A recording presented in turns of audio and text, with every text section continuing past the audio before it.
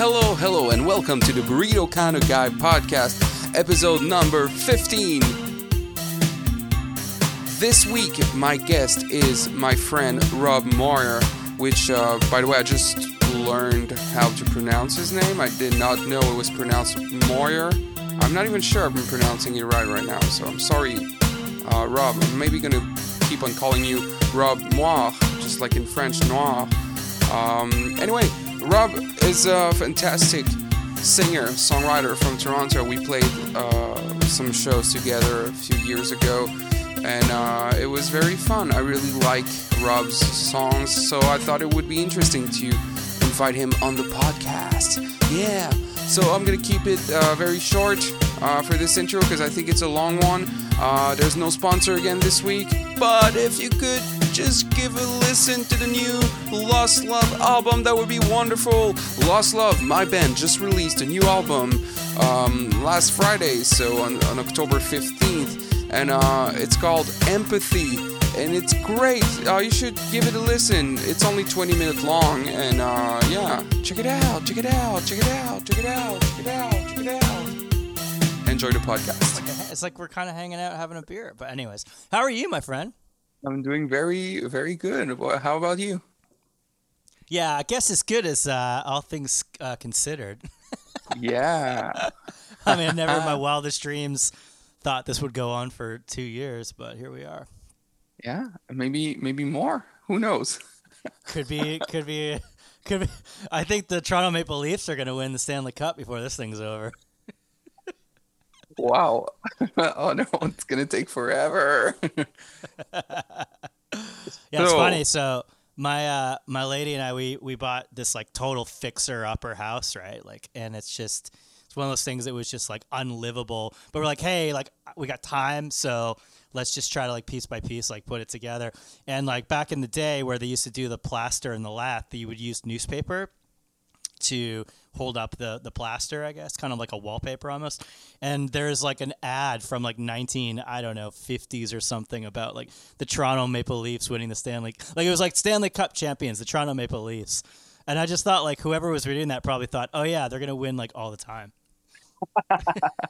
Yeah, maybe. Anyway, sorry, man. This is your podcast. How are you? No, that's all cool. I like it. Because and you know what? That's like I had a lot of guests on the podcast that it's people that I've never met before or that I talked to just a few times, but I feel like I know you a bit more, so it's I like it. It's gonna be a good time. So let's begin with the beginning. Tell me, Robert Daniel Moore. Moore. Yep, Moyer. Moyer. It's a Scottish name. Do you say Moyer? Yeah, but I don't really correct people unless they need the clarification. I don't care. But it happens all the time, right? It's just like Guillaume. People don't. Yeah. See, I think if I was from America or somewhere else, I don't think people would think that my name sounds French because it's just everyone knows that, like in Canada, we have obviously a French part and an English part, and so they just assume like 100% all the time that my name's Moir, and it's like French name. Yeah. I kind of dig like Moir. It's cool, but it's Moyer. It is Moyer, yeah. Oh. Yeah, I had this whole song lyrics that I wrote about how to like pronounce my last name, and I never recorded it because it was like there was no good kind of, it would be like it rhymes with divorce lawyer.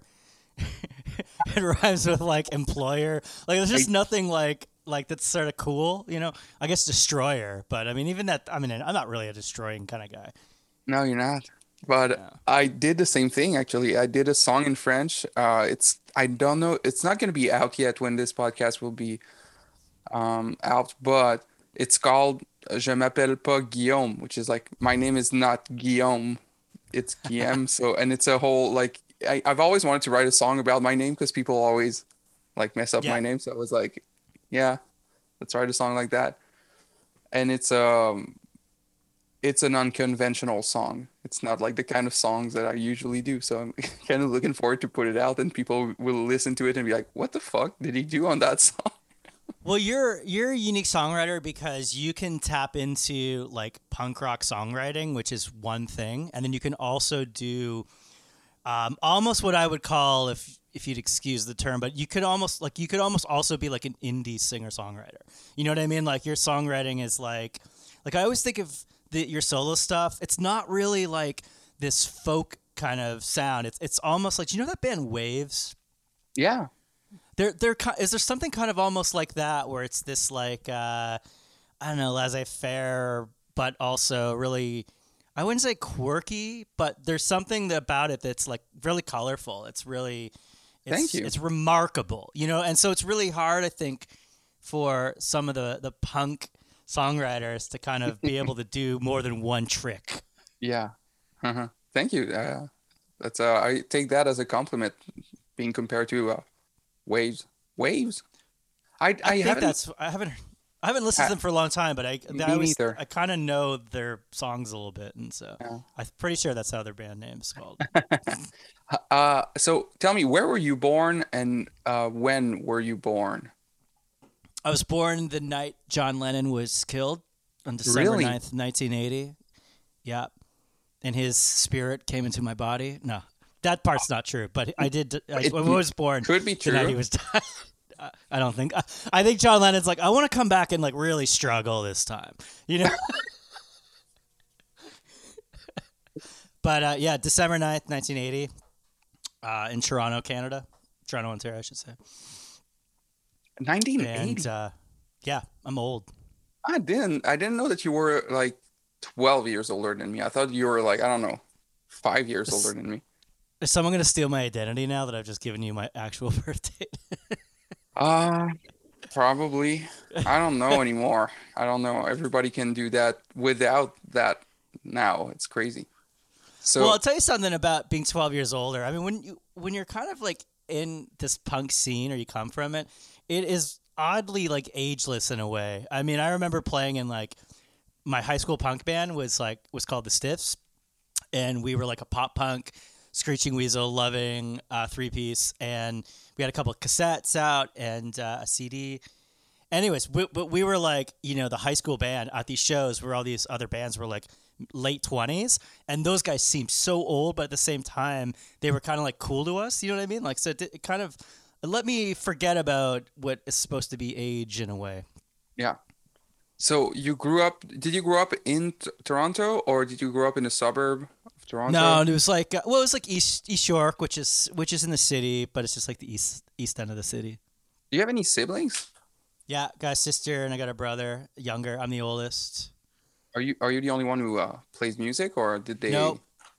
My sister plays baritone saxophone, and she actually currently plays with the Arkells and Oh, cool. a bunch of other. She played in a bunch of ska bands, and my brother has zero interest in it. Like, could not care less.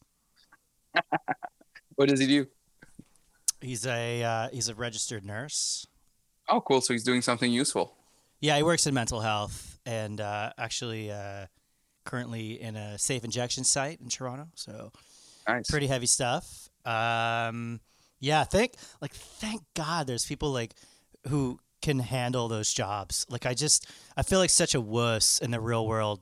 You know what I mean? If someone has like a real issue, I'm like, I don't know what to do. And I'm so thankful there's like people willing to step up and take on those jobs. Well, you're revamping the house that you bought, right? Yeah. So you're kind of a handy person, like you can fix things. Can you? I don't know about that. We're Okay. watching a lot of YouTube videos and trying to figure it out. So are you saying that, like, because I'm not handy at all, I cannot fix shit, even if my dad like is a carpenter and he does amazing stuff. So you're saying I could someday buy a shitty house and maybe YouTube the way?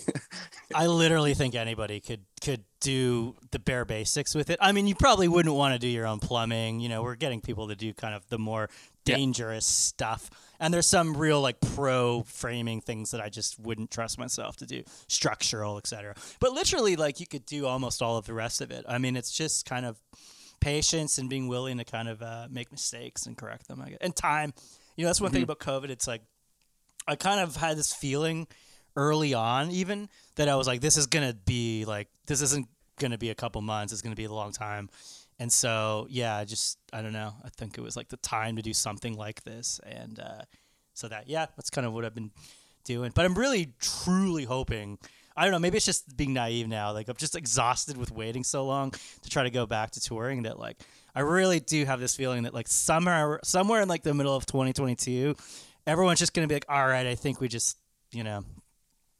That's what I hope for 2021. I guess I was naive.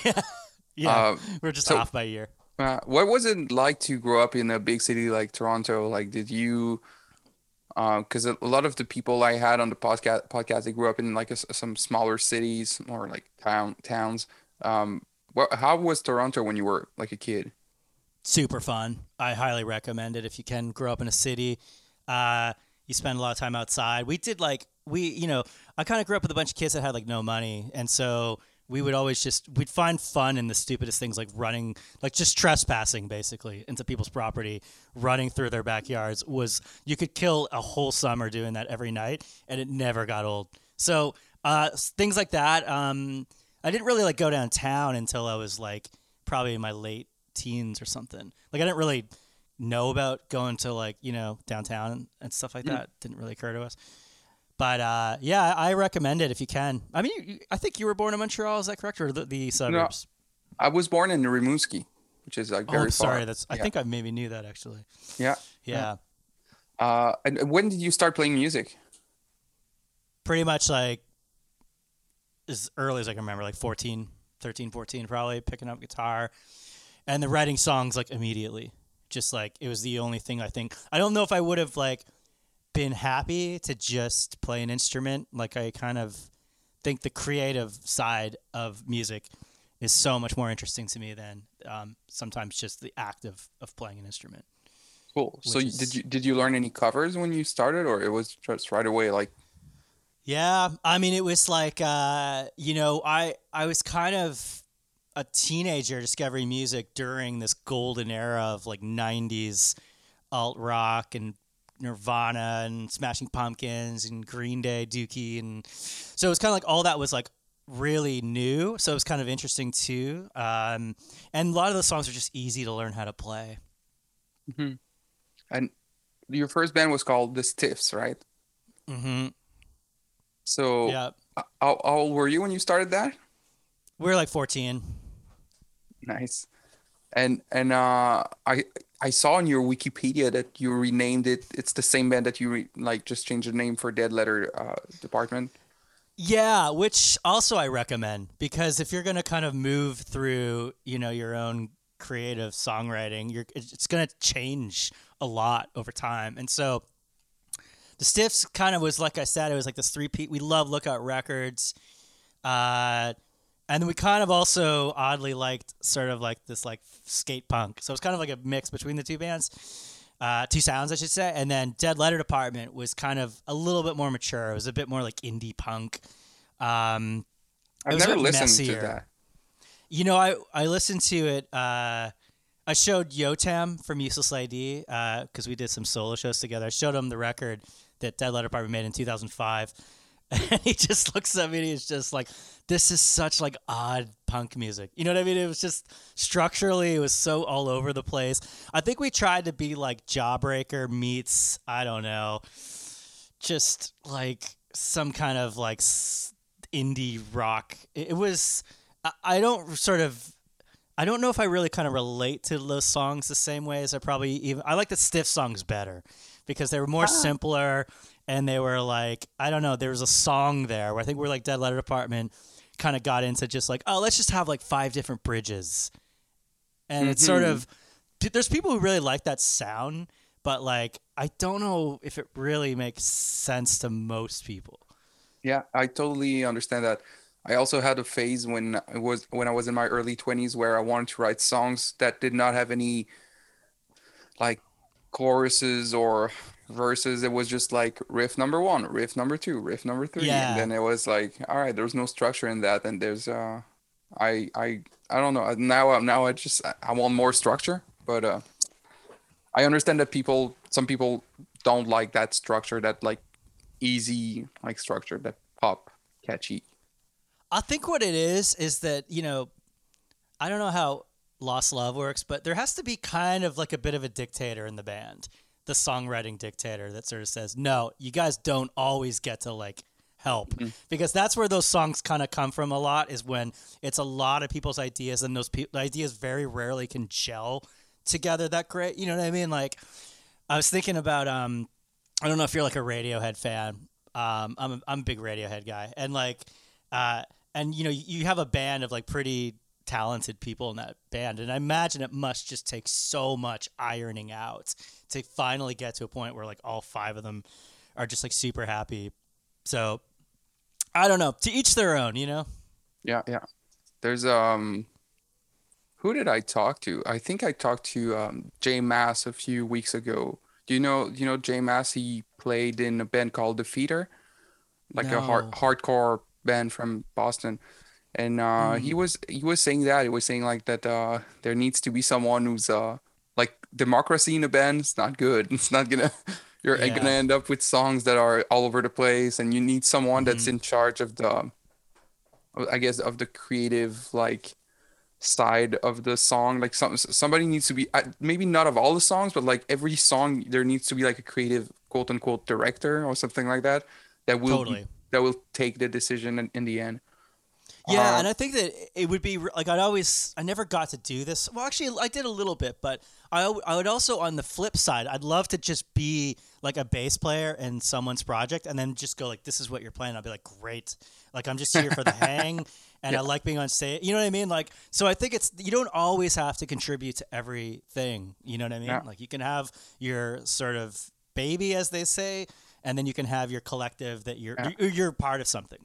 I'm gonna do that for the first time or ever, or no, maybe I did that a few years ago, but like, yeah, I'm gonna do my first show that I'm gonna play is in a couple weeks, and I'm just gonna play bass for someone, Cool. and it's not my songs, it's just like, and it's a show. Like, I can't wait to play a show. It's gonna be crazy. Yeah, Do that's you remember cool. the first show that you played with the Stiffs? Yeah, it's funny you bring that up, because like the three of us like just got together over the, I don't know, last month, and we talked a lot about this stuff. There were Really? like these battle of the bands, because those are kind of like your first gigs. Is like, if you're still in high school, especially like if you're in high school in like 1996, you know, it's not like you have like access to the cool music scene online that you can find all these listings for, right? I mean, you're like on your own. So yeah, we played all these battle of the bands, and I don't know, there was just like immediately there was kind of this like good response from people. So yeah, it was kind of Nice. encouraging. I have this weird question because, like, I know, like, where I grew up, my parents have like a house, so we could practice there. They weren't like really nice to let us make noise when I when I Yeah. was a teenager. But like in Toronto, like, was it harder to find a space to practice when you were a teenager, or like did one of you had a parent with like a basement that was isolated enough?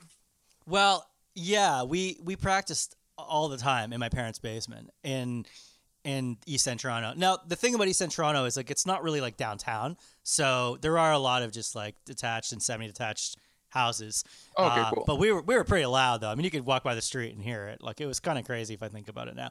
And they supported and tolerated it. Like, but eventually when we kind of got, you know, to like uh, a little bit more, like when we got like jobs and stuff, we were able to kind of rent our own rehearsal space.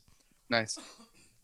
Um, and so, did you record anything with the Stiffs? Because I couldn't find any Yeah, if you go on recording. YouTube, you can. It's hard to it's hard to find, because like, it's funny, we were talking about this too. There's this guy who's got a YouTube channel. His name's Gareth Cooper, and he basically took all these like tapes and 7 inches of all the Toronto punk bands in the '90s, and he put them up on YouTube.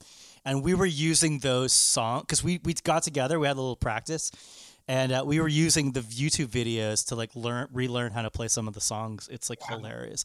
But the thing is like, because we were called the Stiffs, like there was another band from the UK, I think, called the Stiffs, or they were from New York maybe, and they were kind of like big, like they're like a bigger punk band. So you know, even like one time we were playing this show in downtown, and this guy, like, he looked like an old punker dude. He came out and he thought it was going to be like the Stiffs from New York or UK or something, and he was like super bummed out. They were just these like three little pop punk kids, just Nice. hijacking his favorite band's name. And with Dead Letter Department, do you call it Dead Letter Department or Dead Letter Dead?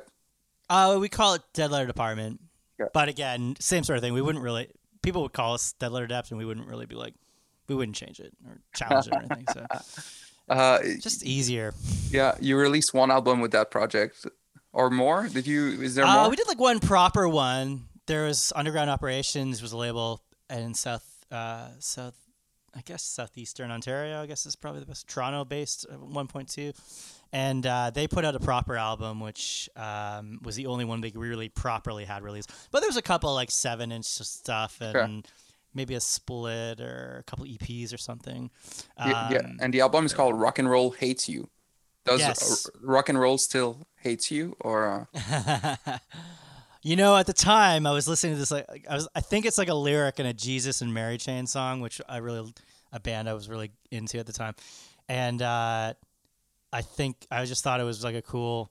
We were kind of like snotty on that record. Like do you remember that? I don't know if you would remember this or not, but like in the early 2000s, like on Much Music, there was like all these like kind of making the band type shows.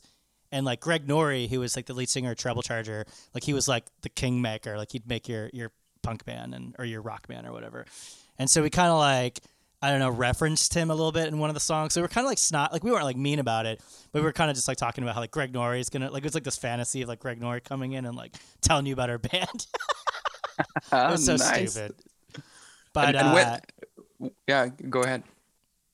no, I was trying to think about like so I think it was kind of like Rock and Roll Hates You was like us kind of just like I don't know, just being like frustrated with like the mainstream and Yeah, you know. I totally get that. You and what year did you broke up with what year did the band break up? Did you It's leave the probably band? like 2006, 7. It all just kind of Okay. fell apart. Okay.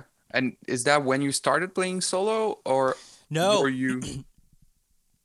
on that CD, the Rock and Roll Hates You, there's a song called God is a Good Girl. Oddly enough, that song was in an episode of Degrassi Next Generation. Still get the No fucking way. Yeah, we had a couple of them actually in that show. I still get royalties from that. Funny enough. What? Yeah, I still get like $8 every quarter, sometimes sometimes more. Just because It's insane. Degrassi, we had like I don't know. I want to say we had like 3 songs in Degrassi episodes. The Next Generation one. Yeah.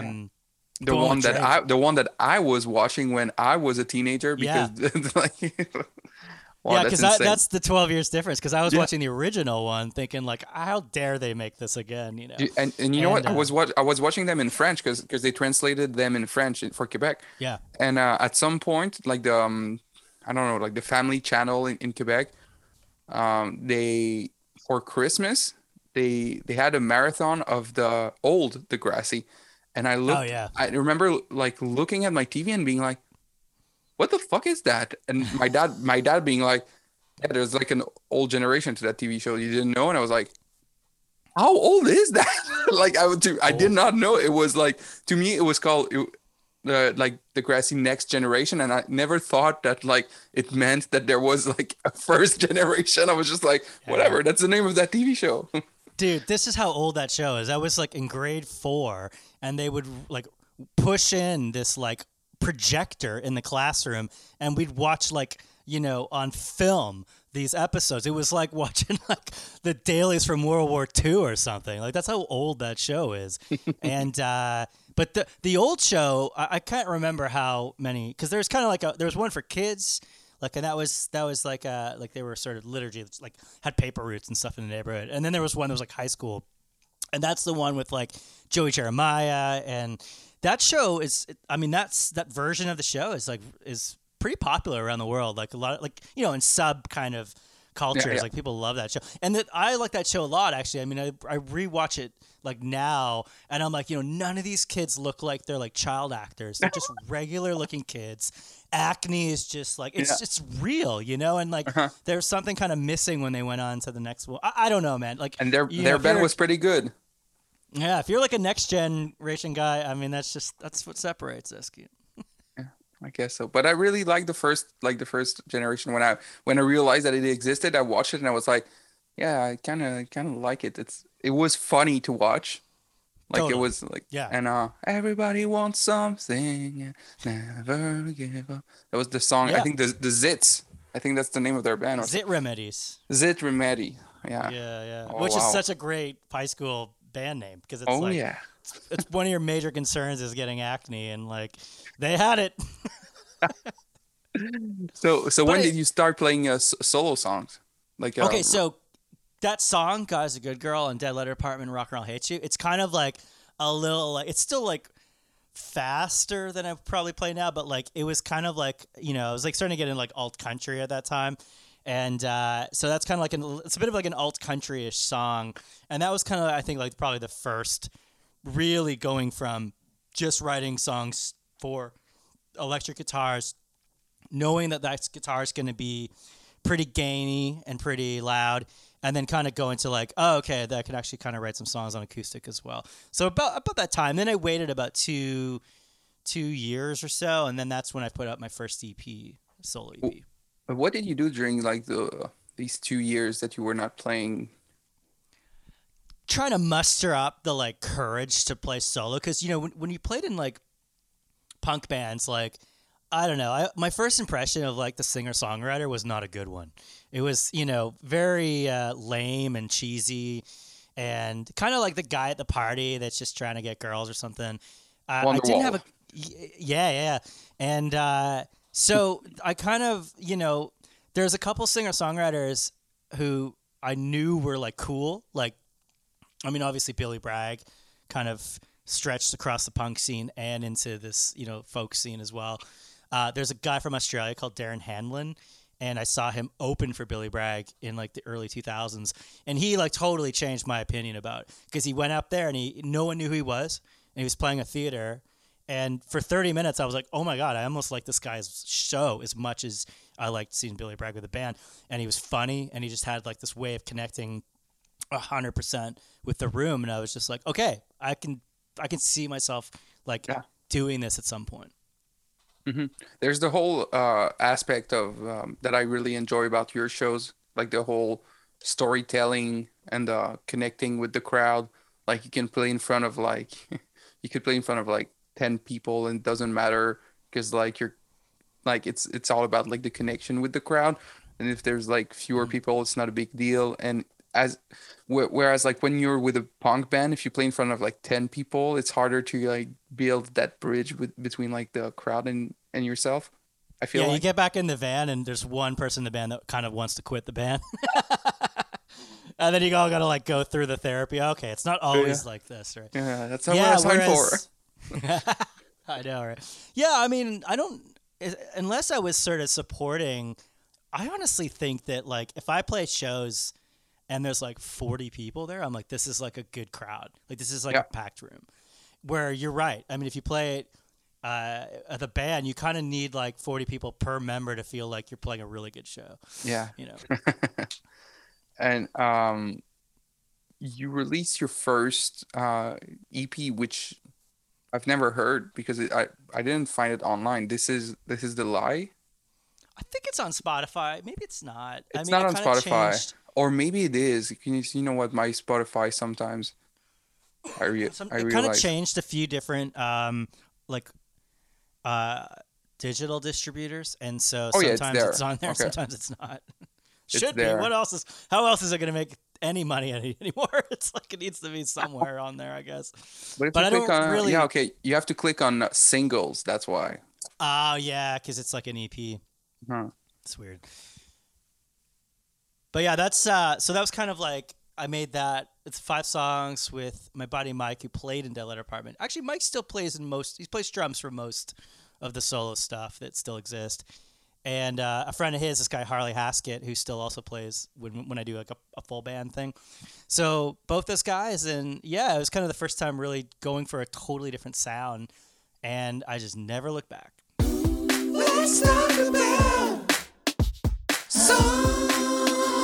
songwriting. Do you remember the first song that you have written ever?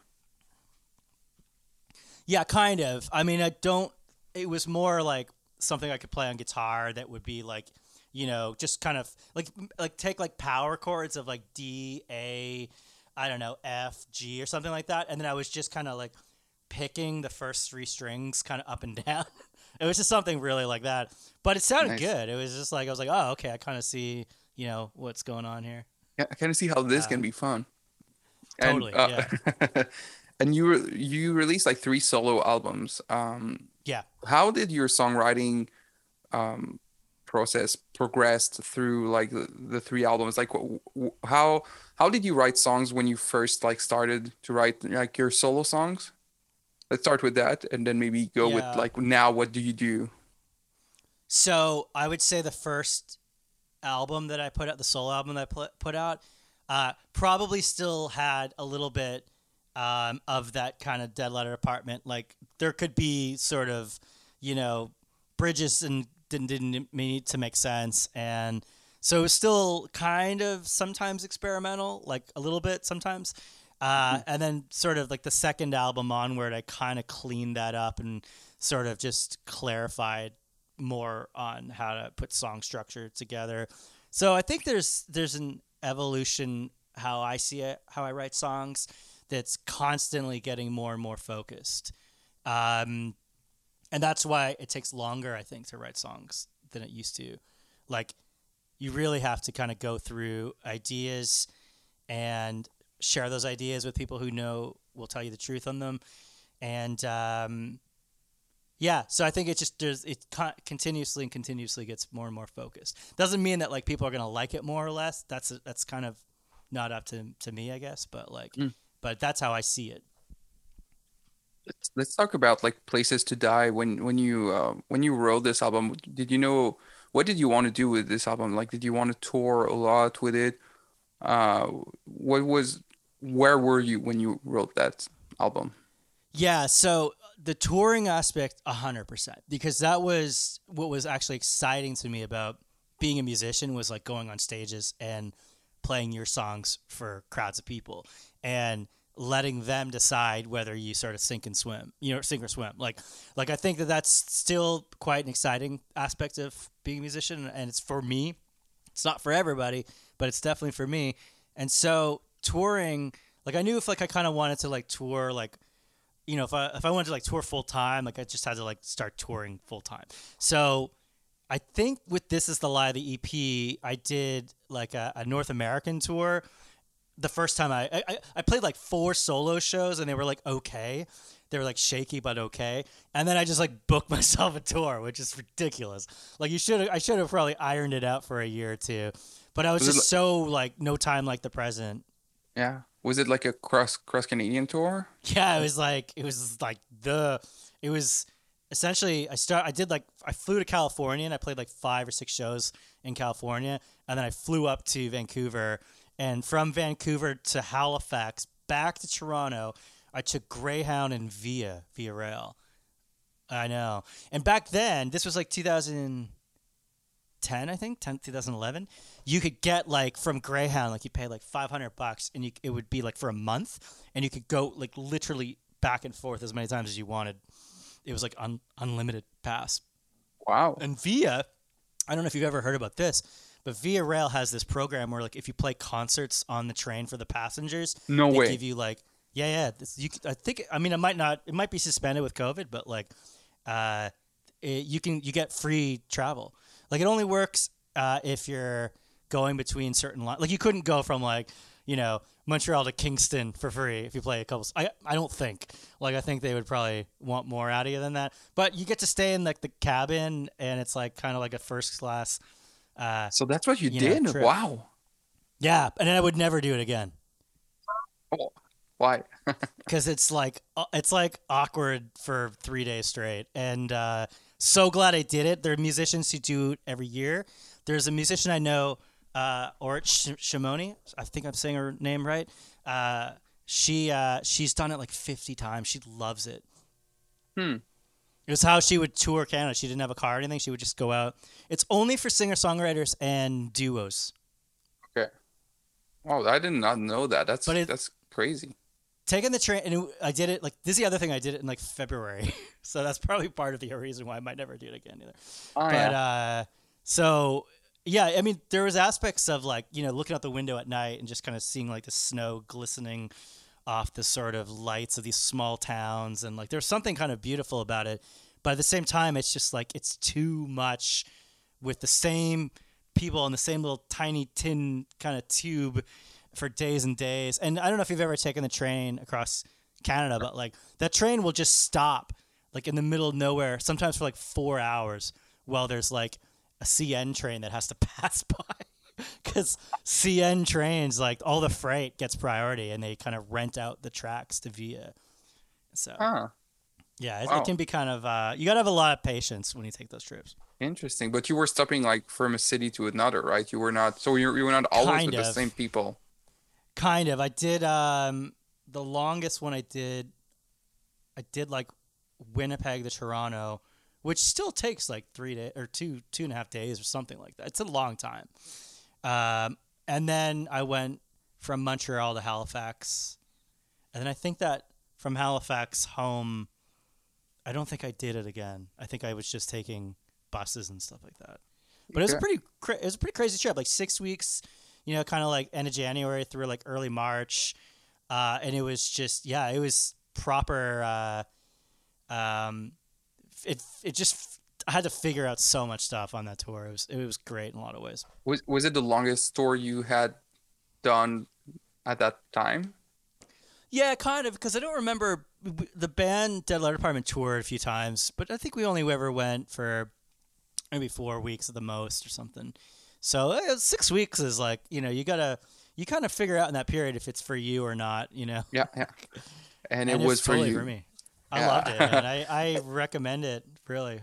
So what is Places to Die about? Like then, so you wrote that album, I guess, after this first tour or some between that first tour and Yeah, I kind of had I had some of the songs for the EP, but they just didn't really fit.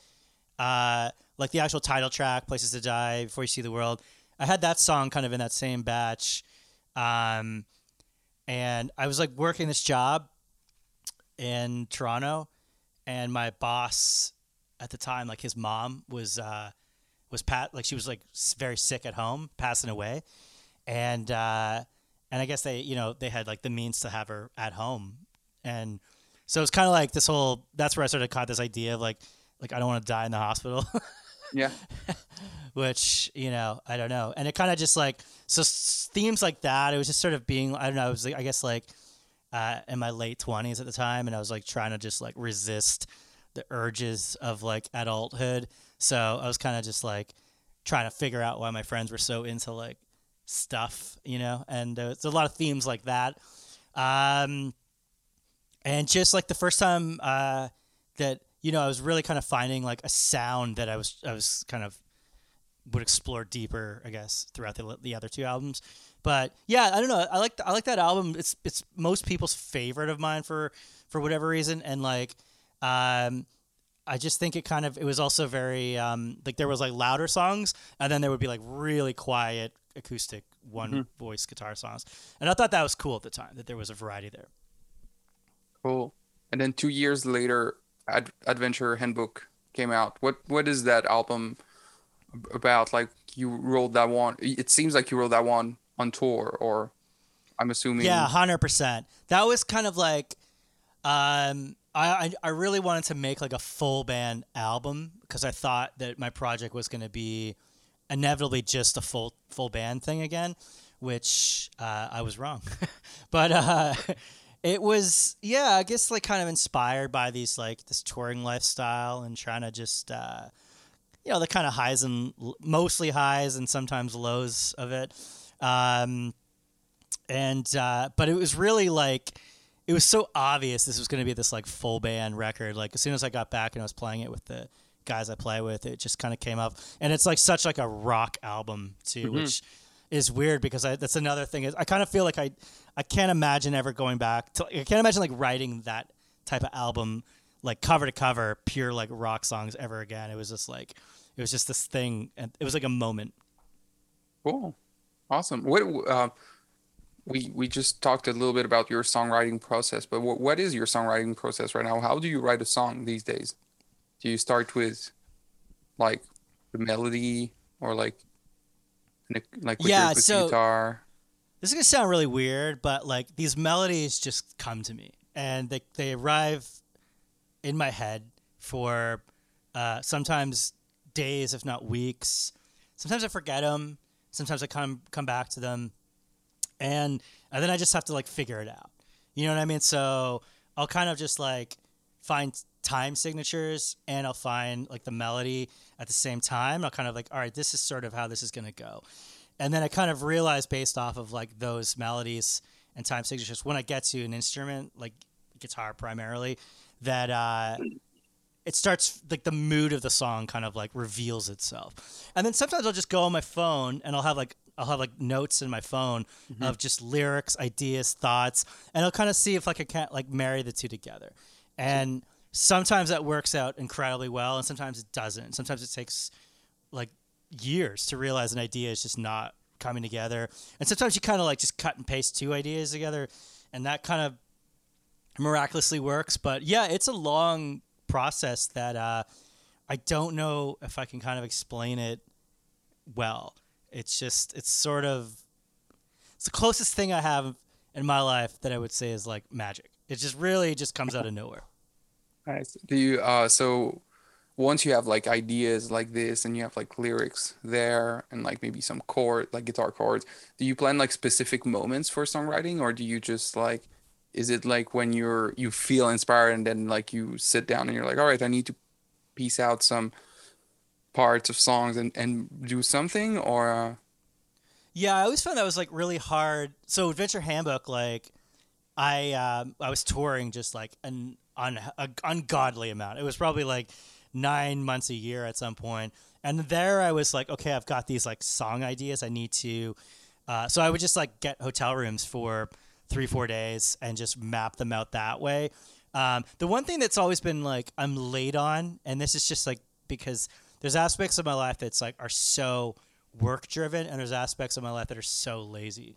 And the technology found me so late. I should have just been like learning GarageBand and how to use some sort of like recording software way back in the day, because it would have it would have like helped so many moments of just trying to figure things out with time signatures and clicks and what keys songs are in. But anyways, yeah, I would kind of have to schedule those days to figure out the ideas that were just circulating my head.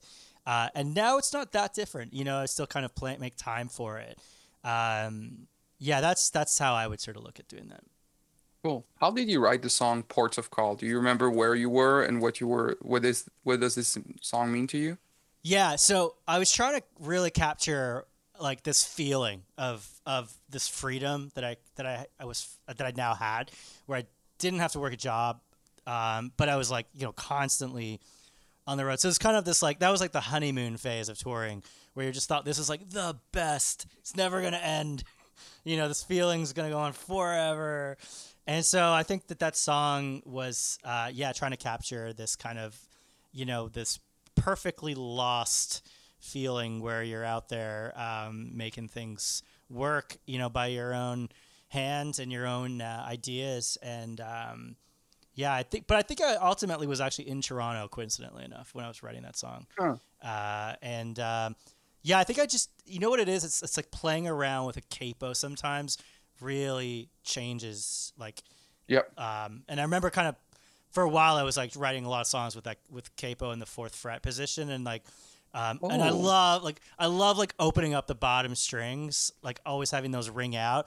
And so that's kind of how that song just like came together, was just like this fast like back and forth in the chords, leaving the ringing out and the strings, and just I don't know, it came out really fast. Yeah, Capo 4 is my jam too, and that's what I do most of the time. I even wonder if no, okay, it's not. I thought one of my guitar had a capo on the 4th You have fret. a permanent capo on? Sometimes.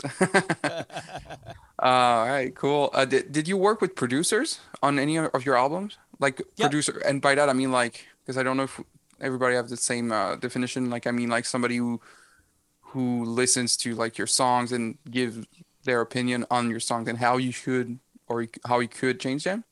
Yes, definitely. Another thing I highly recommend, actually, even if it's just someone who can tell you the truth.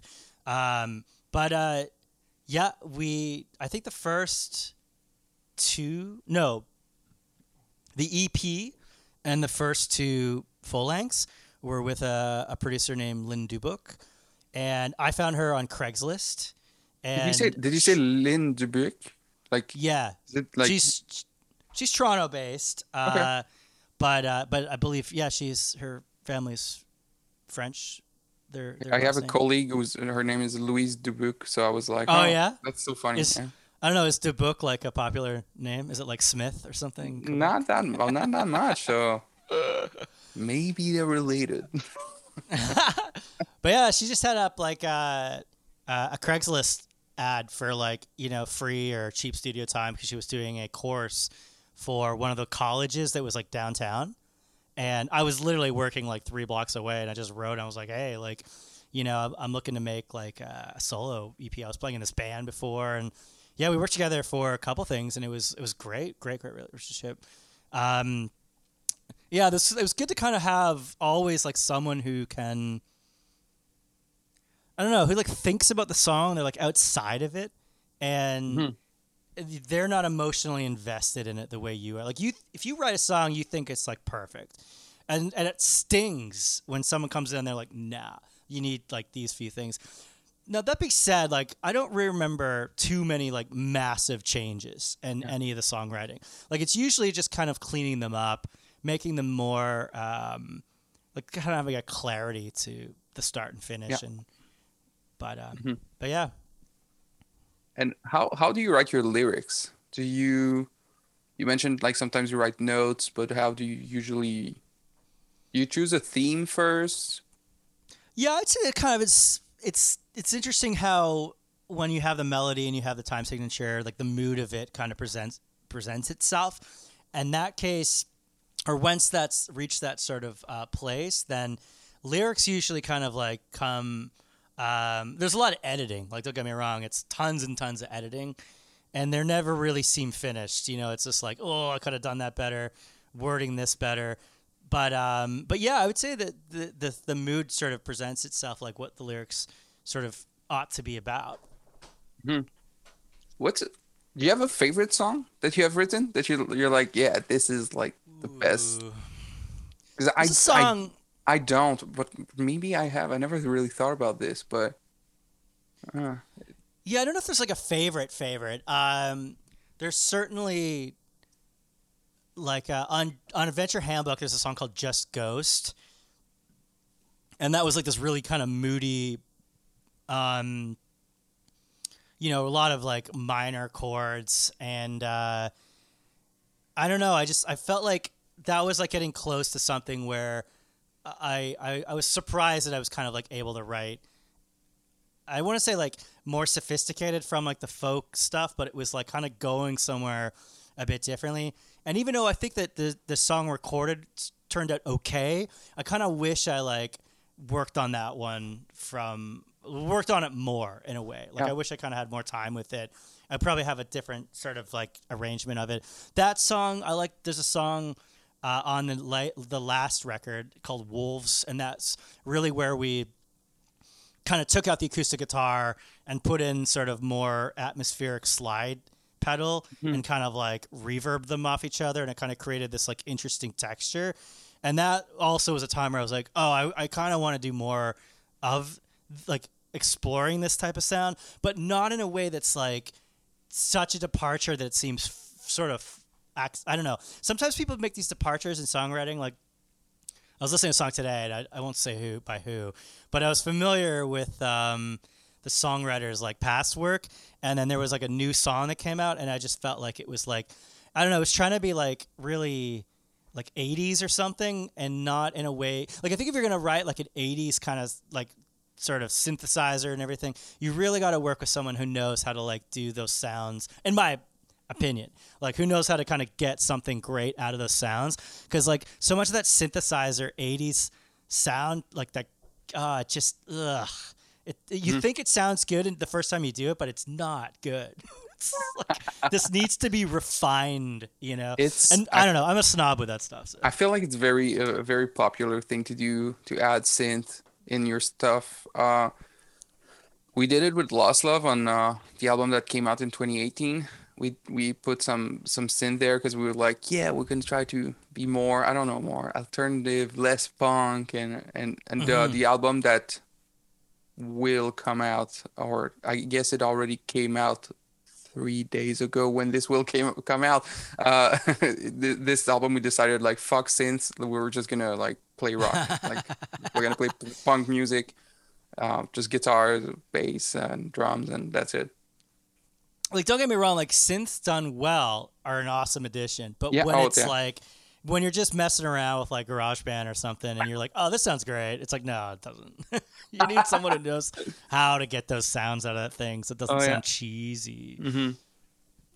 In 2018, you released solo, like a solo record. Is that how it's called? Yep. Why did you call it solo record? I guess because it was funny, because it was like clearly I already had two of them before. And it was like, but it kind of felt like the first one where I wasn't relying on as much accompaniment. So there's a lot more voice, guitar in there. And which I think like the audience that I have like seems to sort of want more, I think. You know, like they want more the Yeah, because you play person when you with the instrument. yeah, when you play shows, you play by yourself, so Exactly. it's what they're expecting. Yeah, I brought out. We did this Bose Oktoberfest. Oh wait, you were there for that, right? Not We this played the year. same year.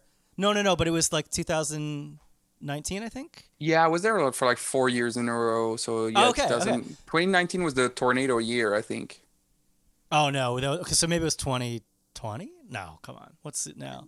No, must have been no. That must have been like a different year. But I saw you because we hung out a little bit at. But that Oktoberfest is the first time that I brought out my mate Harley, who plays. So we just did it like two guitars, and I really loved like having that side of accompaniment because it filled out where it needed to fill it out, but it wasn't like it wasn't too overbearing. Which Yeah. sometimes the full band can be. It's like a whole other thing, you know. Well, in your song "Love Is a House on Fire," um, can you describe that song? What does this song mean to you? I think that song was like kind of all encompassing about not being able to really tell someone like what you think or feel and just whether it was like good or bad and this sort of hesitancy to be able to sort of say things that you should be able to say. That was kind of this theme in it. And that's another one too where you just like mess around with that capo a bit and kind of switch around the power chord to, you know, you switch your fingers around and open up some strings and it's like, oh, this is like interesting. Yeah, being able to kind of like keep it simple as well. So that's kind of what I remember about writing that song. But Now we're at the part where we're gonna talk about creativity. Question I always ask is, what is creativity to you? And how would you describe it to someone who's never heard of the word creativity before? yeah, I guess the easiest explanation is trying to create something that's just not there before. And, you know, that's what's kind of interesting about songwriting is that it didn't exist 1 minute and then all of a sudden it's there. I think being able to, like, I think anyone can be creative in different arenas of life. Like, I think human beings, we had to be creative in order to get to a point where we have electricity and we're not living in caves anymore. Like, it's sort of this urgency to kind of figure it out. And I think that, you know, our lives are much better, human beings, when we have fulfilling work and we have time to be creative. I think if you can kind of combine those things, you'll be a happy person, more or less. So, yeah, finding out where, you know, what you like doing or what you're good at or even what you're not good at, you know, it's just like to kind of just something that makes you happy. I think it's so pivotal to like survival because it's really easy to be distracted by a million other things that don't really affect you, but you know, you think they do. And so if you can kind of get into something else that's creating something that wasn't there before, fill in the blank of what that is, then that's a pretty special thing. Yeah, I like it. I like that you mentioned survival. There's another guest that I can't remember who it was, but somebody else mentioned like it's a survival tool. Like it's like humans, we had to be creative at some point in order to survive. So, yeah. Do you think like everyone is creative? Yep. Everyone is Yeah, I like a do. creative potential, but like, do you think some people like, you- um, 'cause that's almost like one of the last podcasts. I'm just like I ask these questions all the time, but what I really mean here is like, so like everyone has like a creative potential, but I feel like not everyone sees like the importance of creativity in somebody's life. Do you know what I mean? Like some people like don't really care about creativity at all. And I'm not talking about like necessarily artistic creativity. I'm talking about like Yeah. on any level. Yeah, I mean, I guess it's exactly right. It's important to kind of differentiate between like something that's like artistically creative, which it's true. Yeah, not everybody has an interest in the arts, um, but there are, you know, almost any type of work you're doing, any type of like relationship you have, like there are things that you have to sort of figure out, and that's being creative. And so I think it's just a skill that people have. They just don't really know they have it, I guess, is what I think is probably happening. Mhm. But you'd be surprised too, like I'm surprised sometimes where, you know, you meet these like high powered people in these jobs in finance or media or something, and then, you know, like on their Instagram or something, they're like, oh yeah, I also build Lego, and I'm like really good at building Lego. And like it's just there's things that there's creativeness that comes out of people who even don't really have to do it for their job necessarily, but like in their hobby, or they're doing it with their job without even realizing it. Yeah. I love like I probably mentioned this a few times on the podcast, but so I teach English in a college here, and I've been doing that since the beginning of the pandemic actually. Mm. And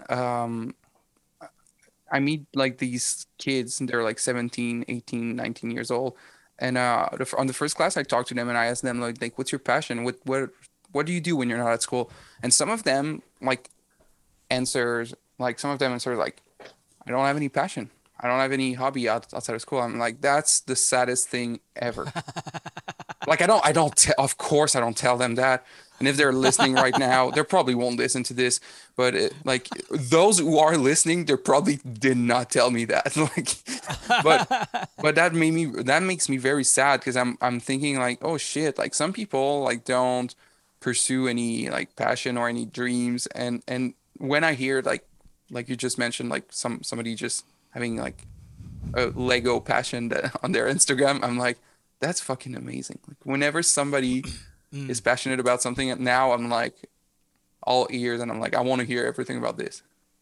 Yeah, it's pretty important to be. I don't know. I think being like curious about like I think I'm curious about literally about everything. Like if you're into something, whether it's like if you like really understand the stock market, or if you, I don't know, if you love fishing or like I have like all the time in the world for you. If you can kind of engage me in what it is about this subject or this thing that you really enjoy, like I don't know, it's sort of weird to go through life with thinking that you might be missing out on something that you could be really good at or really enjoy doing. So, and I say that as like the lazy guy that like, you know, that's the lazy part of me saying that, like it's like shit, maybe I do want to go, I don't know, kiteboarding or something, but I'll never do it, you know. But I also to kind of go back to your point, I would argue that like because you're teaching what I imagine to be young people, they probably just haven't figured it out yet. I mean, it's, you know, it's Probably, possible yeah. that like in their late 20s, it might kind of dawn on them what they might be more into that they probably didn't do before. I really hope that's what happens for them. Um, Or, or else, I don't know. I don't know what to tell you. what's your job right now? Do you have because I know before you used to just play music, I think, but like now with the pandemic, what do you do? How do you survive in this capitalistic I've world? I've literally been furloughed by the government has given me Justin Trudeau, baby. Thanks for the Oh, money. amazing. Yeah, I don't know if I should say gloating about that. I could yeah. cut it out if you want.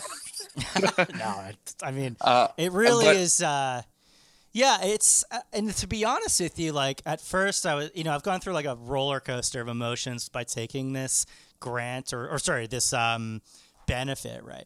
Because like one of the things I really like pride myself on, especially like up until 2000, late 2019 was like, all right, I'm like making my way in this crazy world, like like every year was like financially getting better. And, you could see how you're like getting, I don't know, more focused on like the touring you should be doing and like cutting out the stuff that doesn't make sense. And then COVID hit and it was like they had these benefits and I was just like, well, I'll take it for a while because, I can't really like it's not like I'm like trained in some other thing. I didn't have like another job for 7-8 years before. So yeah, I kind of just, I don't know, the benefit crept up and I was like, I'll just take this, I guess. I mean, this is my own tax dollars coming back to me when I need them. I look at it. So, yeah, you're right. But so let in me your put free time, the caveat is that I did not ever in wildest dreams expect it to go on this long. And, I feel like I will repay my debt to the taxpayers of Canada when they let me earning money again. And what do you do in your free time now? So are you creative right now in your free time? Like you're working on your house, you mentioned, but do you do? Yeah. Essentially, so what I feel like I do every month is push back the next batch of songs that are going to come out, the next tour going to come out. Like the world is not nearly open enough that it feels like it makes sense to do it. So the creative side of me, or the songwriting, I feel like is like, it's like for next stuff is like ready to go. It's just like unfortunately, like there's this sort of business side of what I have to be mindful about what I do, which is like, if I'm going to go into a studio and pay money for that studio and then go and promote the albums and like, or the songs or however they come out as singles, then I have to be able to make sense of the whole thing. And so the whole thing relies on being able to tour and revenue money. Mm-hmm. And I just don't know what's happening. You know what I mean? Like, it's like I see bands listing tour dates and I'm like, cool, maybe we're like all can go back to it. And then I see like tour dates, some of those tours like cancel again. And I'm like, And then some other bands are like doing them. It doesn't, do you know what I mean? It's confusing. What's right now happening. it's very confusing. I saw a video by Frank Turner, who just did Lost Evenings for something like that, this festival in London. I think it was in London, not sure. It was in the UK, definitely. And he talks about it, and like I see, so you see like pictures of the crowd, and like he talks about the whole festival, and I'm like, oh shit, there's like kind of like some hope that things might get back to normal like sooner than I expected. Yeah. But then again, I don't know because I see like those big festivals in the States and they have like big crowded shows, and I'm like, all right, I don't know what to think. Here in Quebec right now, as we speak, I don't know. I hope it's gonna be different when this podcast will come out. But as we speak right now, it's still very restricted and it's not gonna open. I fear that it's not gonna open until like our government, like the government of Quebec, will have to go in election, which is next in a year, like, or like in, I don't know, in 9 months. Yeah. So I'm like, I don't know. Yeah, it's, it's hard to kind of talk about COVID's just battle axe on what I was doing because to be honest, I don't really like complaining. I don't like sounding like I'm complaining. Like, I think it's not a good use of my time or the person's time listening to it. That's how I like to roll. So now, if I liked complaining, all I would do is all day long is complain about it because it's literally crushed every single thing someone like myself had built for like almost a decade. And one swoop, it's just like, this is nearly impossible to go back to because you really rely on people like feeling like really good about going into rooms, especially, I always felt like my show was so much better indoors than it is outdoors. Yeah, I definitely. feel that there's more intimacy if you can kind of have a room packed full of people. Being able to travel throughout, many countries and many regions of a country is important as well. So I don't really know when it can kind of go back to like this was all a bad idea. But I hope next year it's can. Yeah. I'm planning, like, put it this way. I know I've run on a while about this point, but like I am constantly planning it. It's just like as soon as it seems like a green light, it's like we're back on to touring, storming around the world again. All right. Do you so we're at the end of the podcast already. Do you have any you just talked about this, but do you have future projects, like a future album that's going to come out soon, or something that people should check out like when they're going to listen after they're listening to this podcast? Yeah, I mean, I really truly hope sometime in the late spring that we can start putting out some new music and start hitting the road again. So I just keep an eye on the social media, and as soon as this thing seems wrapped up, or you know what, if it seems like it's never going to happen, then I'll just put some music out anyways, because it's like, nice. Why just let this sit there forever? So I would say like early 2022, for sure. Coming back, baby. Woo, amazing. Thank you, Rob, for your time, and I hope to see you soon. Absolutely, again. Thank you so much. All right.